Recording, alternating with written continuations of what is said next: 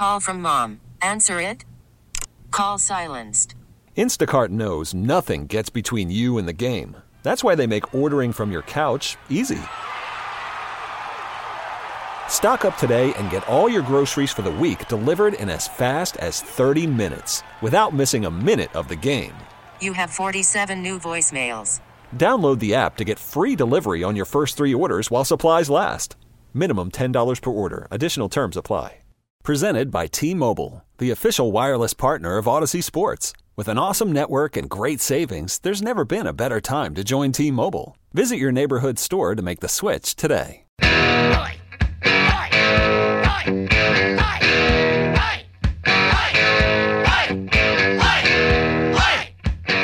What's happening, everybody? Welcome in episode 12 of the Portland Winterhawks podcast. I'm your host, Andy Nick Johnson. We got so much to get to here in this episode. Coming up in a little bit, we'll talk with head coach Mike Johnston. Haven't had the chance to catch up with him since all the way back on a season preview episode, the very first episode we did, so it's been a long time, and boy, have things changed with this team. And it's, I think, a conversation that you'll enjoy about the way the team's been playing, what they're trying to accomplish here in the next couple of weeks. Of course, Nick Marek, the play-by-play voice, he'll join us as he does on every single episode. We'll get the behind-the-scenes look at the way the team's been playing and his perspective on everything going on around this team. And how about those big wins over Seattle as of late? You knew those matchups were going to be contentious. It's a great rivalry. Beating them not only up in Seattle last weekend, but then coming home, beating them back at the Glass Palace on Sunday. Another shutout for Taylor Gauthier. Those were big. You look at those U.S. Division standings, and we know Portland, their ultimate goal is to chase down Everett and win the U.S. Division title, but also you want to stay out of that 4th spot in the Western Conference because that first-round matchup gets a little bit tougher. So getting those wins over Seattle was absolutely huge for this team, and it was great to see them get the job done. They still got the T-Birds one more time left here on the schedule in the next couple of weeks, which will be a TV game coming up on Saturday, April 2nd. Before we get to anything else, though, I do want to make sure we give congratulations, and we'll talk with Mike and Nick about both of these, but to Taylor Gauthier and Cross Hannes, and these guys are preparing themselves for the NHL, and we get wrapped up in the way the team's playing and the playoff chances and all that. But their ultimate goal, obviously, from when they're little kids growing up playing peewee hockey all the way to where they are now, is to get that shot at the highest level, at the professional level in the NHL. And Gauthier, when the trade happened, it's like, why isn't this guy on an NHL roster? Why wasn't he drafted? The way that he's played it doesn't make any sense, and it's great to see his hard work pay off, getting that entry-level contract signed with the Pittsburgh Penguins. Absolutely deserved. Once again, the goaltender of the week in the WHL. He has been on absolute fire for this team since coming over in the trade from Prince George. So awesome to see that. And Cross Hannes, a guy developed in Portland, built his way up throughout the last couple of years, has really turned into an incredible player and a key piece on this team. So to see both those guys sign that entry-level contract, Cross with Detroit and Taylor with Pittsburgh, really cool to see, and I wanted to make sure to give them a shout-out here to open episode 12 of the podcast because they deserve it, and their hard work has absolutely paid off. Well, 8 games to go in the regular season. It is going to be an absolute sprint, a very challenging schedule. You got Everett a couple of times, so let's get right to it. The head coach of the Portland Winterhawks, Mike Johnston. I just got to start with the wins in Seattle, in Seattle and at home against Seattle this past weekend. We know how tight those standings are in the Western Conference, how big that rivalry is. What was that like, the emotions, the atmosphere, and how nice was that for your team to pick up 4 points against a bitter rival this weekend? Well, as we probably talked about earlier in the year, I think Seattle's one of the better teams in our conference because of their depth and they have skill and size. And anytime we play them, they're a very tough opponent, and certainly in their building, as it's even harder. But I've always enjoyed the atmosphere in Seattle. Yeah. It's a lot of energy in the building, and it's a kind of a fun rink to play in. I think our players feed off that a little bit as well. So it's a rink that we don't mind playing in, but certainly a very tough opponent. Anytime you can sweep them on a weekend, you've played well. Well, and then, on that note, Mike, we talked at the start of the year, and I'm sure as a coach, you're never sure how your season's going to go and how your team's going to come together. And you guys didn't get off to the best of starts. You didn't get the news that Jarvis was, coming back, and it's great for him, and he's having such an awesome year in Carolina. It something switched for you and your team about halfway through December, and you went from playing average, below average hockey to just being this unstoppable force. Could you put your finger on it as a coach? What clicked? Was it just time? Was it gelling? Like, what all of a sudden snapped into focus for you guys that has led you from where you were in the standings to now being near the top of the Western Conference? Well, the biggest change in my mind was the development of our defensemen, and certainly we have made some changes on defense as the year went along to allow our young guys more and more playing time. When we moved Cade Nolan earlier in the year as a 20-year-old defenseman to Lethbridge, and then later in the Gauthier trade, we moved Jonas Bromberg, another 20-year-old defenseman, and then that allowed an opportunity for the young guys to start to play more and get in more situations. And I thought that through the first half, they had really developed to a point where we needed to allow them that opportunity. And certainly you never know how they're going to respond to it when you give them a chance to get extra minutes or maybe play power play, penalty kill, those types of situations. But these guys did a great job. And I'm talking about guys like Ryder Thompson and Cagnoni and Morey and Ulsher, all the old fours, the 17-year-old defenseman, and then even a guy like Ryan McCleary hasn't had a lot of experience in the league. He played last year in a shortened COVID season, but that was about it. So a guy like Ryan getting more of a chance to play key minutes against top opponents certainly helped his development through the first half of the year, and our defense has been good.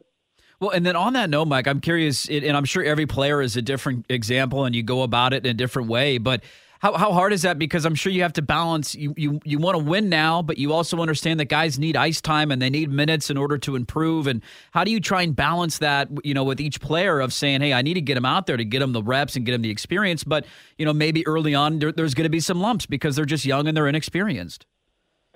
Well, that's what you saw in our record early in the year. I remember at one point, I think we were 8-11 or 8-12 and looking at trying to get to 500. That was our objective at that time. But I knew that it was just we had to be patient with the group and just see how they evolved. And in our league, you take a look at your group, evaluate them through the first half, and then make decisions heading into the trade deadline. What do you need to do to enhance your team as you move down the stretch run? And we felt that our defense had developed enough that we could move a Bromberg, get a goaltender to go with Dante Giannuzzi. So we had a tandem there that had experience in goal. So now our defense had improved, our goaltending has improved, and our forward group was a group that we always had confidence in from the beginning of the year. So it was just a matter of being patient, waiting to see how they developed, and then evaluating what we needed to tweak the team to make sure we were as good as we could be down the stretch run. Yeah, well, it's clearly worked out, clinching another playoff spot and the big wins over Seattle this weekend, trying to hold on at least to the 3 seed and having a chance to chase down Everett there for that top overall record in the Western Conference. You bring up Gauthier. I mean, the trade goes down, and he's a guy that the numbers don't necessarily jump off the page, from Prince George. But I remember talking to folks when the trade happened that he's always been better than the numbers indicate. He just hasn't had a ton of help in Prince George. I mean, I'm sure you imagined him upgrading your goaltending situation. Could you imagine it has gone as it would go as well as it has? Because he just seems like he's been standing on his head for the better part of 2 months. No, I don't think anybody could expect those numbers and those results. But certainly we did our homework on him starting last summer, taking a look at players around the league, and we earmarked, if we were to acquire a forward, who are we going to look for, a defenseman and a goaltender. And in the goaltending category, he was a guy that always came to the forefront because I liked him as a young guy. I thought he was a little bit active when he first came in the league, but I liked his compete. I liked his battle. I thought he held his team in games.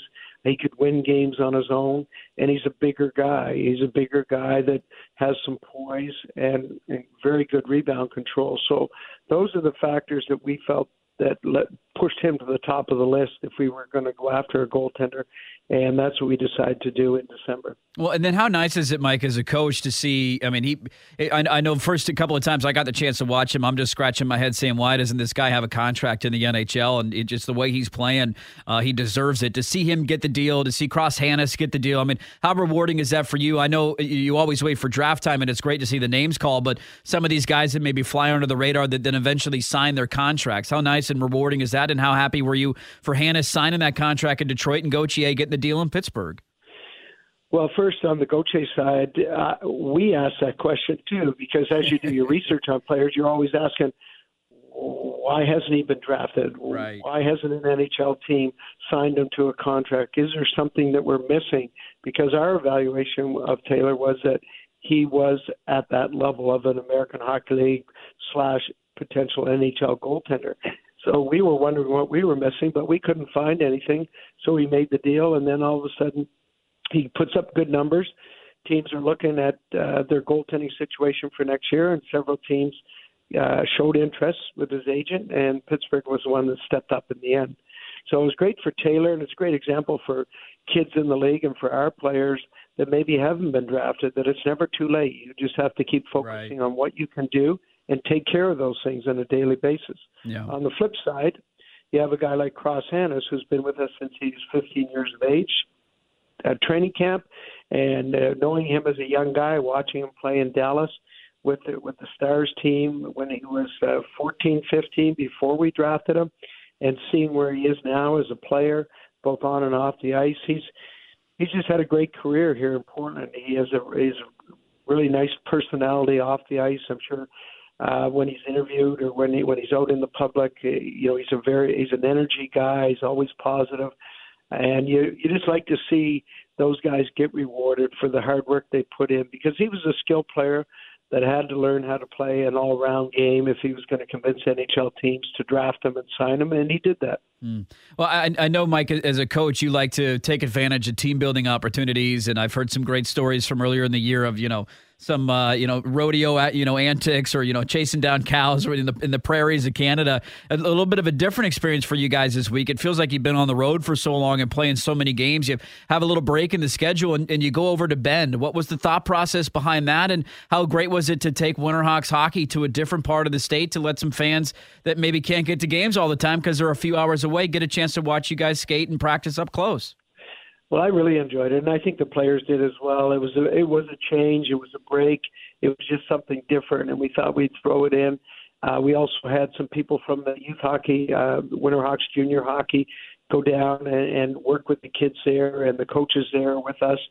And it was a situation where several years ago we had gone down to Bend in September as a team-building exercise to get out of Portland and go do some river rafting and hiking and some things like that to try and bond the team together.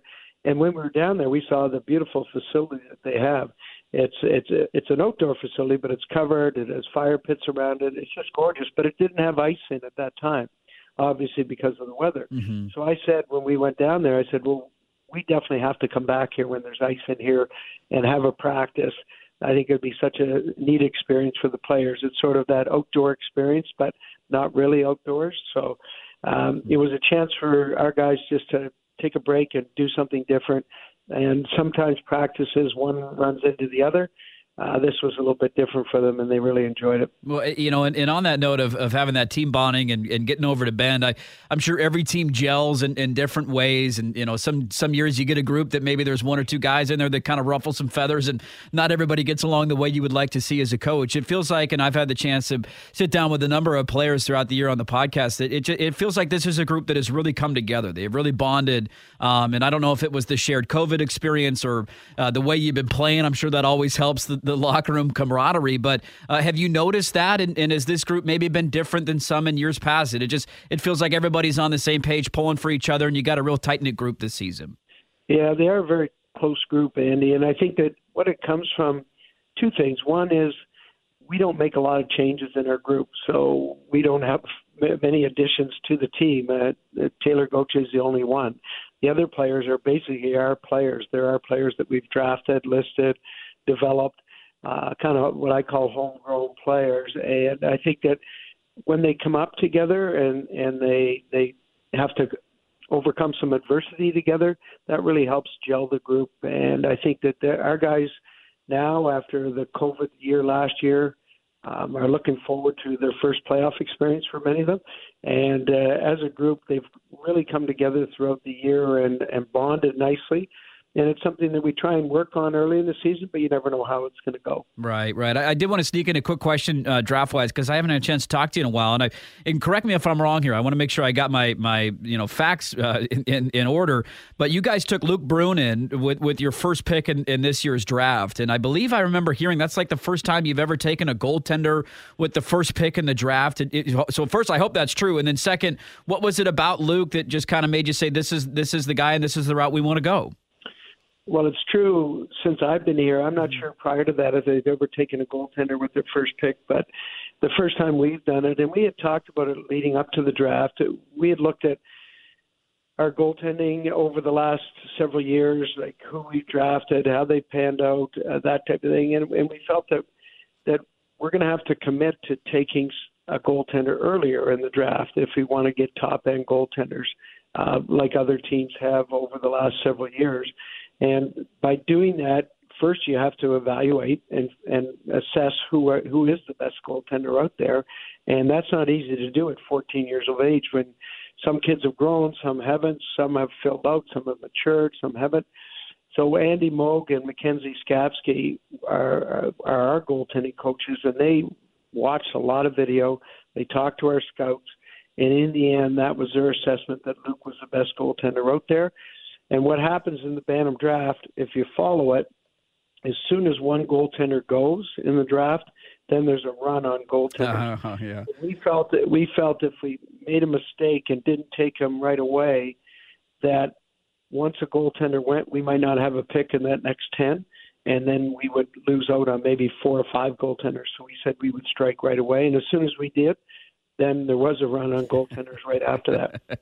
That's funny that it works that way, that once somebody takes one, it's like, oh, God, we got to make sure we get our guy, and everybody jumps in at that point in the draft. I mean, you got a little less than a month to go in the regular season. I think the differential right now between you and Everett's about 5 games, somewhere in that range. You take them on this weekend, of course, starting with Tri-City first at home at the Coliseum, but the schedule is really challenging, really demanding, and I love the way you look at it, and I'll even hear some quotes and lines after a tough loss where you say it's a great experience, and you want them to file it away. A tough loss at home to Seattle, use it as experience and fuel maybe, because that's what playoff hockey is going to be like. How important is it to finish strong, and then how do you try and navigate this tough schedule where you got Everett, I want to say 3 times, you got Seattle again, you got a game against Kamloops on the road. It's going to be a really tough finish over the next couple of weeks.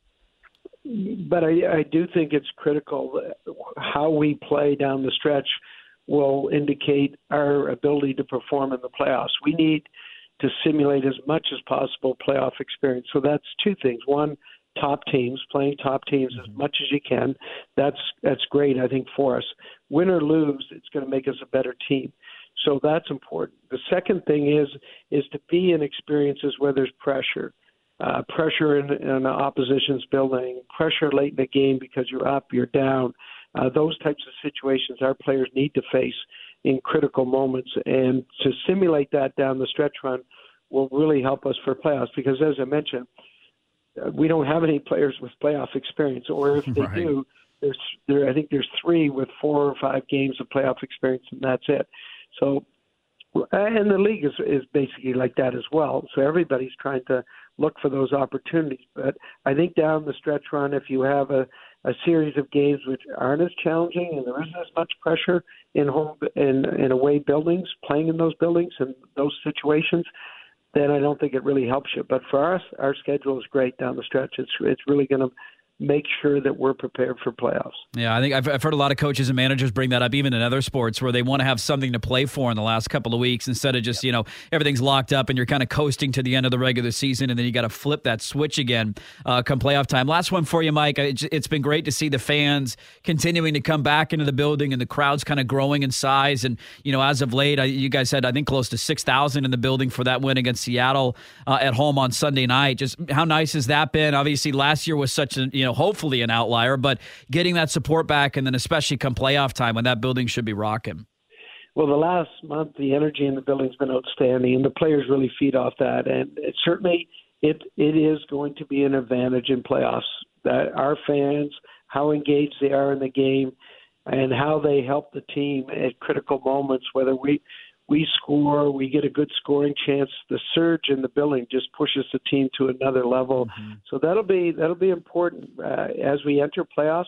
And I think it's just exciting for everybody after the COVID stretch, both last year and the beginning of this year, to see just the enthusiasm and the energy and people coming out to the rink again. It's really nice to see. And last week, or 2 weeks ago, was really nice when you had the NCAA basketball here. Yeah. You had us on campus. So this whole campus was buzzing last week, and it was great. It was just really nice to see. Yeah, really fun to see, no doubt about it. It's been great to see the crowds back, not only for the tournament, but obviously for Hawks games, and it's going to be awesome come playoff time. Well, thanks so much, Mike. I always enjoy the conversations and having a chance to catch up. It's been a while, so thanks for taking the time on the podcast. And, a couple of weeks left in the regular season. It's going to be a mad finish. Can't wait for playoff time. Congrats on, again, clinching a playoff spot. I know you want more than that, but congrats on that first, benchmark to cross, and best of luck the rest of the way. We always appreciate it. Thanks, Andy. It should be fun. All right, as always on the Winterhawks podcast, joined by the voice and our good friend, Nick Marek, the voice of the Portland Winterhawks. And Nick, buddy, I got to start the same place that I started with Mike, because the last time we talked 2 weeks ago, we highlighted how challenging the schedule was going to be. And I know they kind of sleptwalked through that Vancouver game, came back late, but fell just short. But outside of that, they win the shootout back on March 11th in Seattle. Then you fast forward to this past weekend. You're up in Seattle, 4-1 win. Come back home on Sunday night, a shutout for Gauthier. 3 wins over Seattle. You're widening that gap. Just how impressed are you? The way they're playing against a team that the last time we saw them face off against Seattle, it was a pretty tough matchup for Portland. Yeah, it was, and those were fantastic wins. To have 3 games in the schedule, knowing you were going to play last time we chatted against Seattle, and say, okay, this is kind of where your season is going to get shaped out. If you go in 2 of the 3, you're going to be a good spot. Now, looking back, the Hawks won all 3 of 3, so they're in a terrific chance now to not only almost guarantee themselves home ice, because I think they're about 3.5 games up now on Seattle and about the same distance up on Kelowna. But now you're still in contention for pushing for a Western Conference title in the regular season, which is what the team's goal was in the last, I would call it a month and a half or so, once this kind of became a reality. But it was a terrific job well done there by the team throughout. Of course, Seattle did come in a little shorthanded, but the Hawks have been shorthanded many a times this season already. So it's just kind of the nature of the course. Right. But it's just going to happen. You're gonna stumble into some injuries. You're going to have some some players away, and then they focus on the CHL NHL Top Prospects game, which was very enjoyable to watch the other night. But now it's Portland's focusing on Everett. Now you have 3 games left of the 8 against the Everett Silvertips, one of which is coming this weekend, so that's going to be an important one. But you're in a spot, if you're Portland, if you want to actually make a contention, you probably want to, you want to win all 8 no matter what, but to have your most realistic chance of trying to win a Western Conference title or a U.S. Division title, you're going to pretty much need to win out. Well, and then on that Everett note, I think the unique part is, I think the 5-point difference right now between the two of them, and you got that game against Tri-City Friday night. You're like, hey, don't look ahead. I know that next one's big, but don't look ahead of Tri-City. We haven't seen, it's unique the way the schedule breaks down sometimes every year, where it feels like Seattle and Portland have had so many matchups kind of jammed into the last 2 months. And I think by my count, you correct me if I'm wrong here, but going all the way back to January 1st, I think we've only seen twice, and Portland's won both of them, but it's a matchup that we're just not quite as familiar with. So does that make it more challenging? Does that make it more exciting? Just how do you view that? They just haven't seen Everett. Now you're going to see him, 3 times in the next 3 weeks? Right. Well, the big thing there, too, with Everett was the fact that you saw them so much early on. When you're seeing them a lot in October and November, that's when the Hawks weren't at their full strength. Kind of just go right back to the point. There was no Jaden Drouin yet in the picture. The rookies were still developing. Now, all of a sudden, taking a glimpse at it, the Winterhawk rookies are the 3rd best rookie group in the entire Western League in terms of their point production this season. So they've kind of come to their own. Everything's kind of clicked then, but I think it's the last 4 games now against Everett. The Winterhawks have actually won, so they're matching up pretty well against Everett. Everett's kind of been going back and forth with goaltending situation of, they want to ride McInnes, they want to ride Holt. They had an injury with Braden Holt earlier in the season. And then obviously when Taylor Gauthier came in, he kind of established himself as a 20-year-old and as the guy who's going to take the workload down the stretch. And that's good. Like you want to be able to differentiate at this point, somebody you could lean on and somebody you can kind of gear those games towards. And you could just see in the last week or so that, they've wanted to go with Taylor Gauthier now, and his shutout was another impressive showing there. Nothing too crazy. The team played really well in front of him. I know he'll be the first to admit that too, but let's say the 3 grade A saves he had to make, he made them. And that's kind of the difference of helping the team just keep that confidence moving into every weekend, saying, okay, if our goalie's going to make those saves, all we have to do is, let's put 3 or 4 pucks in the net, and then all of a sudden we our chances to win just double, triple. Right. They go off the charts. So it's kind of exciting to see that there's so many more games against Everett left this season, because then in a way you kind of control your own destiny. And that's what you want if you're a team trying to push for something. You don't want to be a situation where, you already finished your season with Everett. That happened a couple of years ago, and then all of a sudden now you're just praying for other teams to beat them, or same situation if it would have been with Seattle. So the fact they have almost half the remaining games left against the team you're trying to catch, that's good for two reasons. One, if you want to try to prove that you're better than them and get ahead of them in the standings by the end of the regular season. And then also B, in case there is a potential matchup in the playoffs, now you get some confidence, playing head-to-head against them again. You're going to get very comfortable with it. And it's a chance to make some statements. Right. I love that point, too. You got it in your own hands. Your destiny is right there for you. You just got to go take care of business. That's a good place to be. And you mentioned the defense in front of Gauthier, and I wanted to ask you about that because you've highlighted that throughout the year on the podcast. It's something you don't necessarily pay a lot of attention to, whether it's, the forwards not helping them when you're turning the puck over in your own end, or sometimes goaltender stats can be skewed if you're not playing well in front of them. And I asked Mike that, and I'm curious to get your thoughts on it. He said the biggest reason for the turnaround, he thinks, is just the development of those young defensemen. And I know you've highlighted that, but touch on that from Sunday and the way they played in front of Gauthier. It really feels like those young guys getting this first late season experience in their career have really come into their own, and they're playing with a ton of confidence right now. No, it's exactly true. And obviously it's easy to validate Mike, because that's the same kind of message I hear when I'm walking out of the locker room or around that team setting, is just the fact that he's very complimentary of how well the defensive core has really gelled together and, are helping each other get better. And then they're going through the ups and downs. You're going to handle some adversity. And, there's a time when you're only going to have 5 defensemen dressed for half the game. Okay, well, now those guys are going to play a lot more minutes. So they put them in those higher pressure situations, sometimes not on purpose. Sometimes it just happens. It's part of the season. Right. But then they're able to get better because, you can't improve unless you fail. You got to fail to succeed. So it's kind of one of those mantras. But honestly, the defensive core for the Winterhawks has been terrific. Everyone kind of has its own identity, and that's what was really differentiating it. Like, everyone comes in and they think they know what players they are, and at least this is how I feel that, WHL players, when they break into the league, they're understanding. You had Marek Alster, who was a guy coming in, a pretty good two-way defenseman, but, got to figure out the American ice again. It's new territory for him. He's 17 years old, first year. He's going to have 2 or 3 more years to grow in Portland. Then all of a sudden starts working with, Don Hay, and they're blocking shots, and Don's looking at him and like, Mark, you're terrific here. Like, this is your game. Right. You are a defensive-minded game right now. You play physical, you play big, you shut things down. He's like, the offense are going to kind of come, but like, that's, it's one of those, like, that's not the role this team needs you for right now.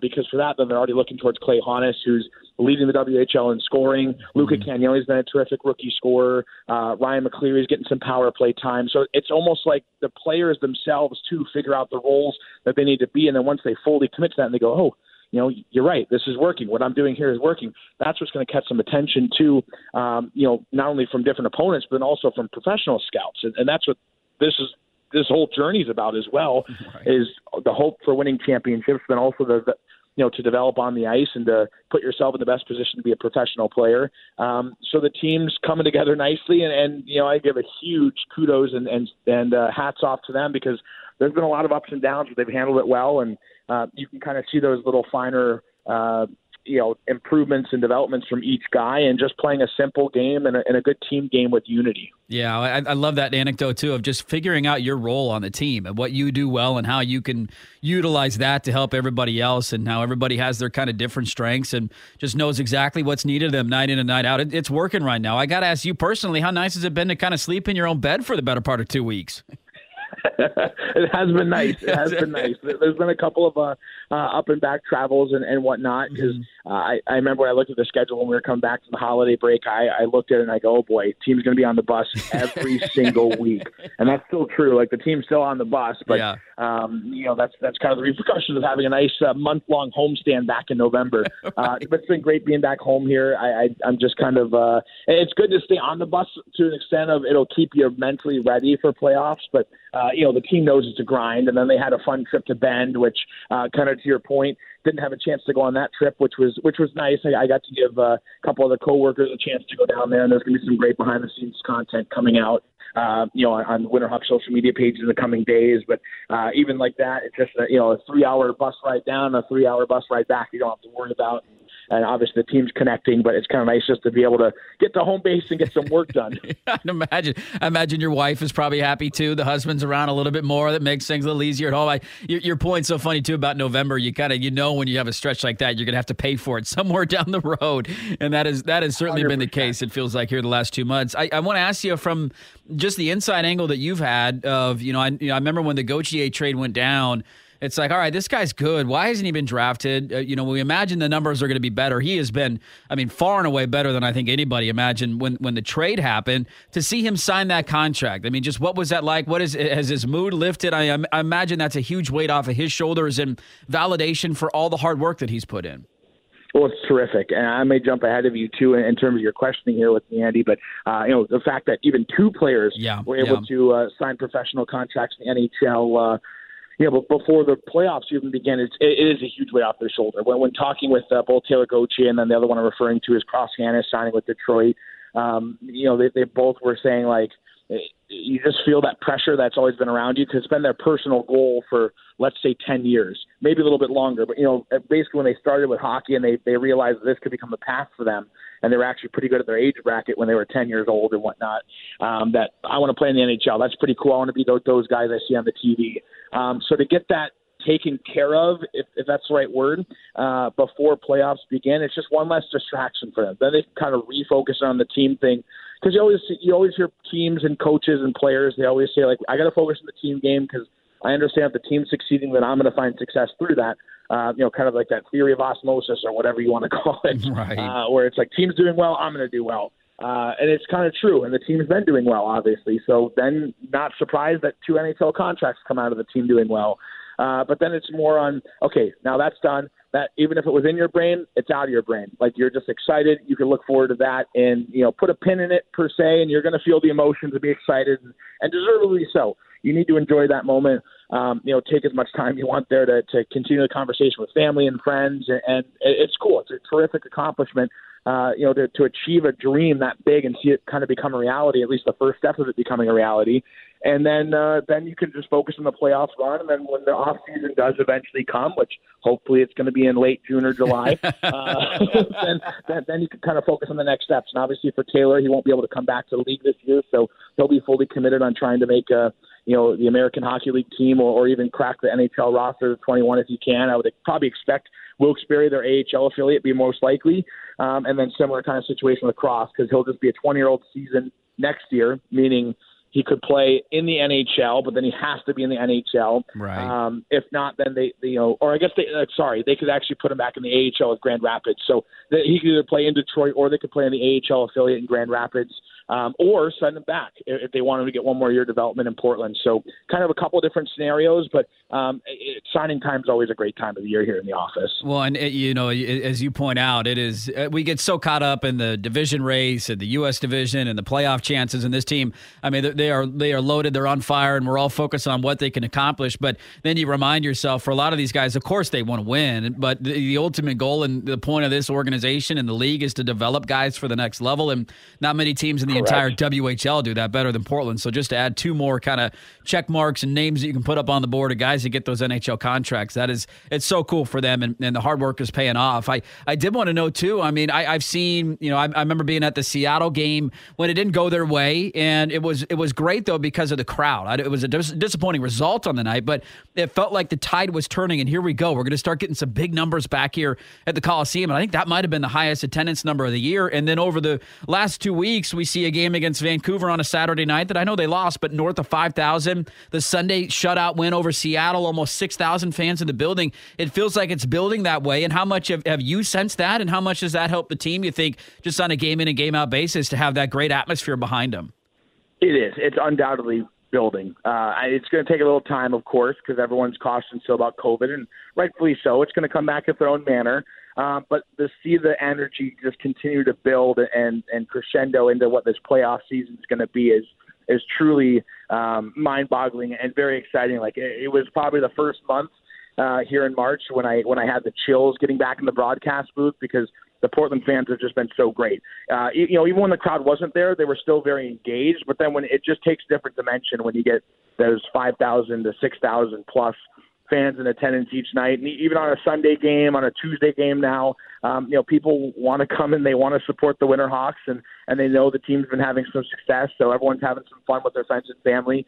And then from the players' side, it's funny. I've said this story before, but in that game against Vancouver, obviously the team's playing its fourth game in 5 nights. It's a tough stretch, and just honestly looking back, just glad it came through with no injuries from that situation, because that's typically what those just bursts of schedule you kind of think of, like, oh boy, that's a lot of hockey for these developing men. Like this could be troublesome in terms of conditioning and training. But then that's where you're like, well, kudos to Rich Campbell. He does it again. He gets the guys in shape. But anyways, the team's down 6-0, and you're thinking, okay, team's probably just tired, understandably so. I get it. This is not very fun to be a part of, I'm sure, for the players. Let's just get through it, move on to the next week. And then all of a sudden the team scored a goal, and puck went in, and the next thing you notice, it was just kind of just a little cleanup right in the crease. Nothing crazy, nothing highlight reel, just a good goal, good greasy Winterhawks goal to get on the board. And the crowd erupted, just went bananas. And it was kind of building, and I'm sure it's a mixture of being down so much that you want to show your support, and boy, do they ever show their support. At that moment, I don't know why, but it just sits in with me still to this day. Of course, it's a week ago, but I'm going to remember this one for a while, because it felt like some middle game 4, game 5 in the playoffs, and the goal horn goes off, and fans are going TNT, and they were loud, and it just kind of brought back the moment of this is pretty cool. Like, the team is down by 6, now down by 5, but the fans are still extremely excited. They're extremely into it, and that was probably my favorite. These Portland fans are outstanding this year moment that I had. And then when I talked down, you asked if the players feel it. When I went down to the locker room afterwards, just to kind of be like, oh man, hey, great game today. You almost came back. Like, that was an unbelievable comeback effort. Like, it probably would have set a record, I'm sure, if the Hawks could have came back from down 6. They were 1 goal short. But then I saw Kyle Chazowski, and he looked at me and he goes, man, Nick, that was something. And I looked back at him. I thought he was talking about the comeback effort. And I was like, yeah, that was incredible how close this team was. We're right in the cusp. And he looks at me and he goes, yeah, that's great and all, but the crowd was awesome. He was like, that was one of the better crowds we played in front of. So he kind of even got the feeling too, where he felt the energy built, and then the team was able to kind of use that energy onto their bench to mount a comeback. So whenever fans kind of ask the question, can you guys hear me in when we're cheering? Well, there's pretty much your answer, right? That energy brews, and it's well received. Well, and it's I mean, God, to be down 6-0 to score 5 unanswered goals. If there was that much noise for the first one, I can't even imagine how much noise happened for the 5th one. It's like, oh my God, are they actually going to do this? It's building. And then, I mean, now you're at the point, a couple weeks left in the regular season. I think 8 games to go, as we've highlighted a handful of those against Everett, and you're going to have that chance potentially to chase down another U.S. division title, which would be incredible. Only a couple of them are at home, but just what are you looking for from this team to finish strong? I know Mike loves the schedule. He loves being challenged down the stretch, but it's going to be a fun sprint here in the next couple of weeks to the end of the regular season. It will be. I think the biggest thing for the team is just going to come down to consistency. Just making sure you're playing your team game. Obviously, you want the wins to come because you do want to still chase down an Everett. But end of the day, if that doesn't happen, you just want to be a consistent team playing good hockey going into the playoffs. So that way you can kind of take that momentum in the first round and you can kind of build that confidence saying, an example of the Vancouver, I know I've used this one out 3 times, but the fact that you scored 5 straight when you were down by 6, those little moments are going to help in playoffs. So kind of just handling this stretch for whatever may come of it. Obviously, 3 home games, 5 road games until the regular season ends for the Hawks. But just kind of play their game, make sure that everyone's pleased with the performance of the team. If you hit a hot goalie, so what? It happens. It happens a couple of times. Mm-hmm. If you let in a couple too many power plays, now that's something you can correct. So fix those little finer tuned things now. That way you get rid of any habits you might build up here in the second half of the season, in case you do get in a situation where there's not much to play for. Because we've seen that in the past, where every once in a while, when it was the old playoff setup, it was the team would be playing in the U.S. division only for the first couple of rounds. So essentially, if that were true for this year, if the playoff format didn't change, so they seed 1 through 8 in the Western Conference, we would have known, let's say February 1st, that would have been Portland-Seattle first round. Right. Okay, cool. It's nice to have a rivalry game, but then, what's the point of playing the last 20 games of the season? it just becomes mundane, and all you're going to do is just, I don't know, players going to be checked out or what's going to happen. You could have injury stuff. Like, who knows? It's kind of a different hockey game then. But the point of bringing that up is the team's kind of focusing on something that they could make sure they take care of their, what they can control, and you're still at least in contention. So it's not like you're going to, ease up anything and think less of this schedule. So we'll see. It'll be kind of exciting, and hopefully the team just continues to, stay on this peak going into playoffs. Yeah, I mean, your point, too. I love the format change, just giving everybody something to chase down. I mean, all the way to that last night of the regular season. I know I'm dreaming the scenario in my mind that Friday, April 15th, Everett's in town, last game, last home game, and you got a shot. Potentially, there's 1 point or 2 points separating. You got an opportunity there maybe to win the division. I would love for it to come down to that, and it's a great just kind of starting point into the playoffs for you. I love the format change. And last one for you, Nick, a two-parter. One, how cool was it Sunday to have the old Buckaroos in town? I love the promo nights the team does are just incredible. So how fun was that? Do you have any extra Buckaroos gear hanging around for me? And then any other promos coming? I mean, only a couple home games. We got any other promo nights left? Good question. I'll start with the Buckaroos. It was terrific seeing a couple of familiar faces to the rink. I know I don't go back in terms of my viewership here in the Portland area that far, but right. I've known a couple of those just from seeing Bella Reeve and Tom McVie and just kind of walk around the VMC a little bit, and every once in a while I would pop in and say hello to some of the staff members. So there were a couple familiar faces that I knew and got to have just a very brief conversation. I know they were probably overwhelmed. I saw how many people were down kind of walking the hallways, so almost just went in and said my hello. I think the fans enjoyed it as well. A couple got some autographs, and in terms of the merchandise, there actually still is some merch in the team store. Let's go, baby. From what I understand. So you can get some nice Portland Buckaroos apparel next time you're over at the rink, Andy. I'll make sure I snag you one and we'll have it ready for you in the booth. But, very, very cool to have those nights. It kind of came together a little bit late. Big shout out there, too, to Scott Peterson, who really helped out with all the memorabilia on the concourse, because that was maybe one of the more fascinating, visuals of the night in terms of being able to see different jerseys through the years and just different hockey memorabilia from Portland and really showcasing its history. So I always loved the memorabilia that he's got. And he was able to bring it and kind of, put it up on display for the fans to see it again. But now in terms of what's next for the team, I think the biggest in terms of a promotion, probably just the jersey off their backs. The team partnered up with Portland Gear for all the apparel this season. That's how Hawks are able to get more merchandise in-house and being able to give those to fans. But Portland Gear helped in collaboration to make a new specialty jersey. They kind of use their iconic teal color into our Winterhawks logo. And then it's called the Deep Freeze jersey. So it's like a frozen rose textured white jersey with teal and black accents. And those are going to be raffled off. Actually, that ends on March 25th, the raffle does. Then the winners are going to be selected, and then on the April 2nd game against Seattle, 22 fans are going to take home, some game-worn jerseys from the Winterhawks. They can have them sign it, and just kind of a cool game in terms of, having a little bit more of that connection between the team and the fans. And we had a little bit of that, too, at the little season ticket holder party for some of our members last weekend, and that was terrific, just getting back to normal. It was, I know that word's been thrown out, for the last year now of when are we getting back to normal, a sense of normalcy. But just those little moments you have where it's we could actually pull in the season ticket holders and I can have a face-to-face conversation with them. We don't have to worry about masks. We don't have to worry about the social distancing side.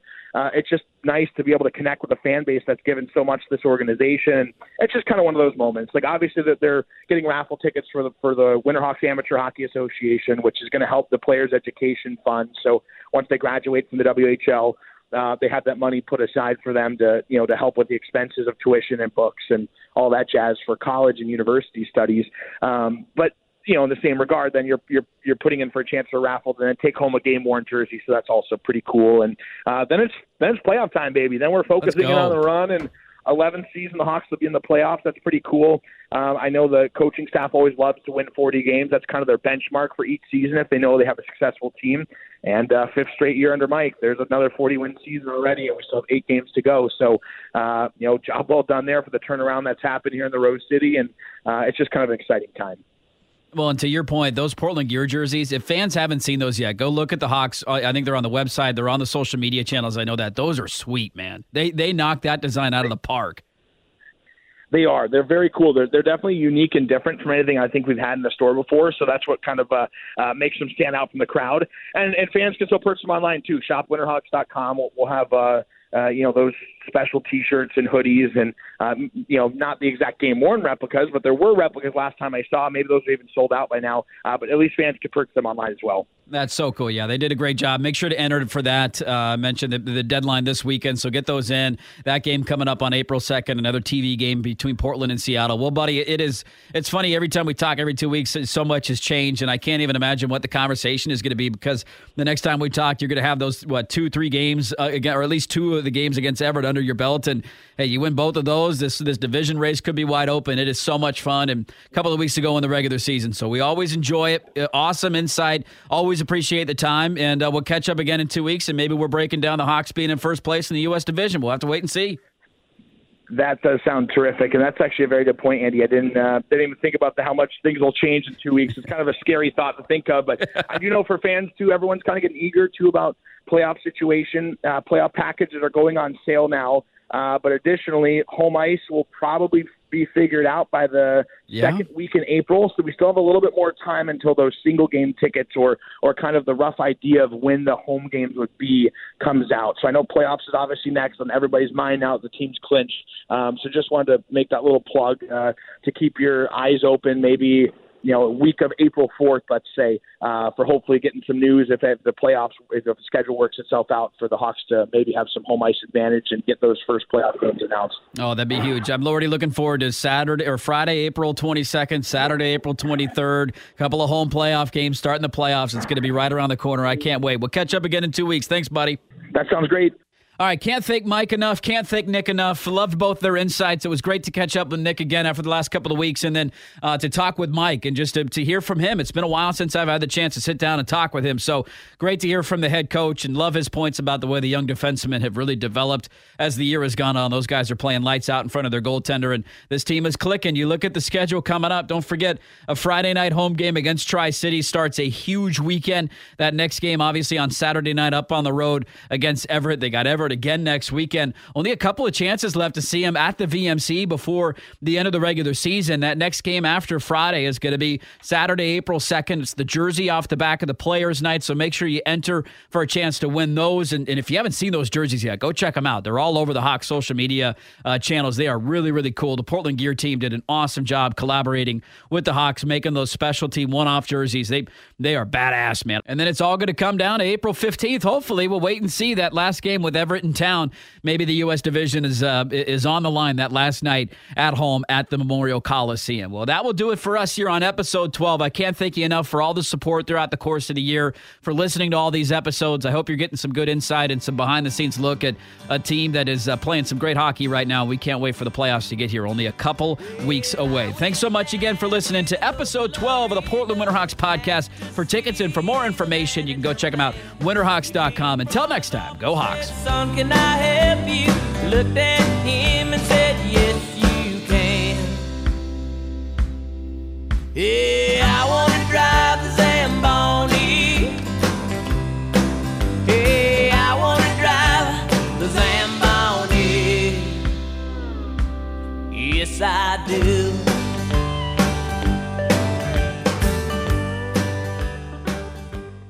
This episode is brought to you by Progressive Insurance. Whether you love true crime or comedy, celebrity interviews or news, you call the shots on what's in your podcast queue. And guess what?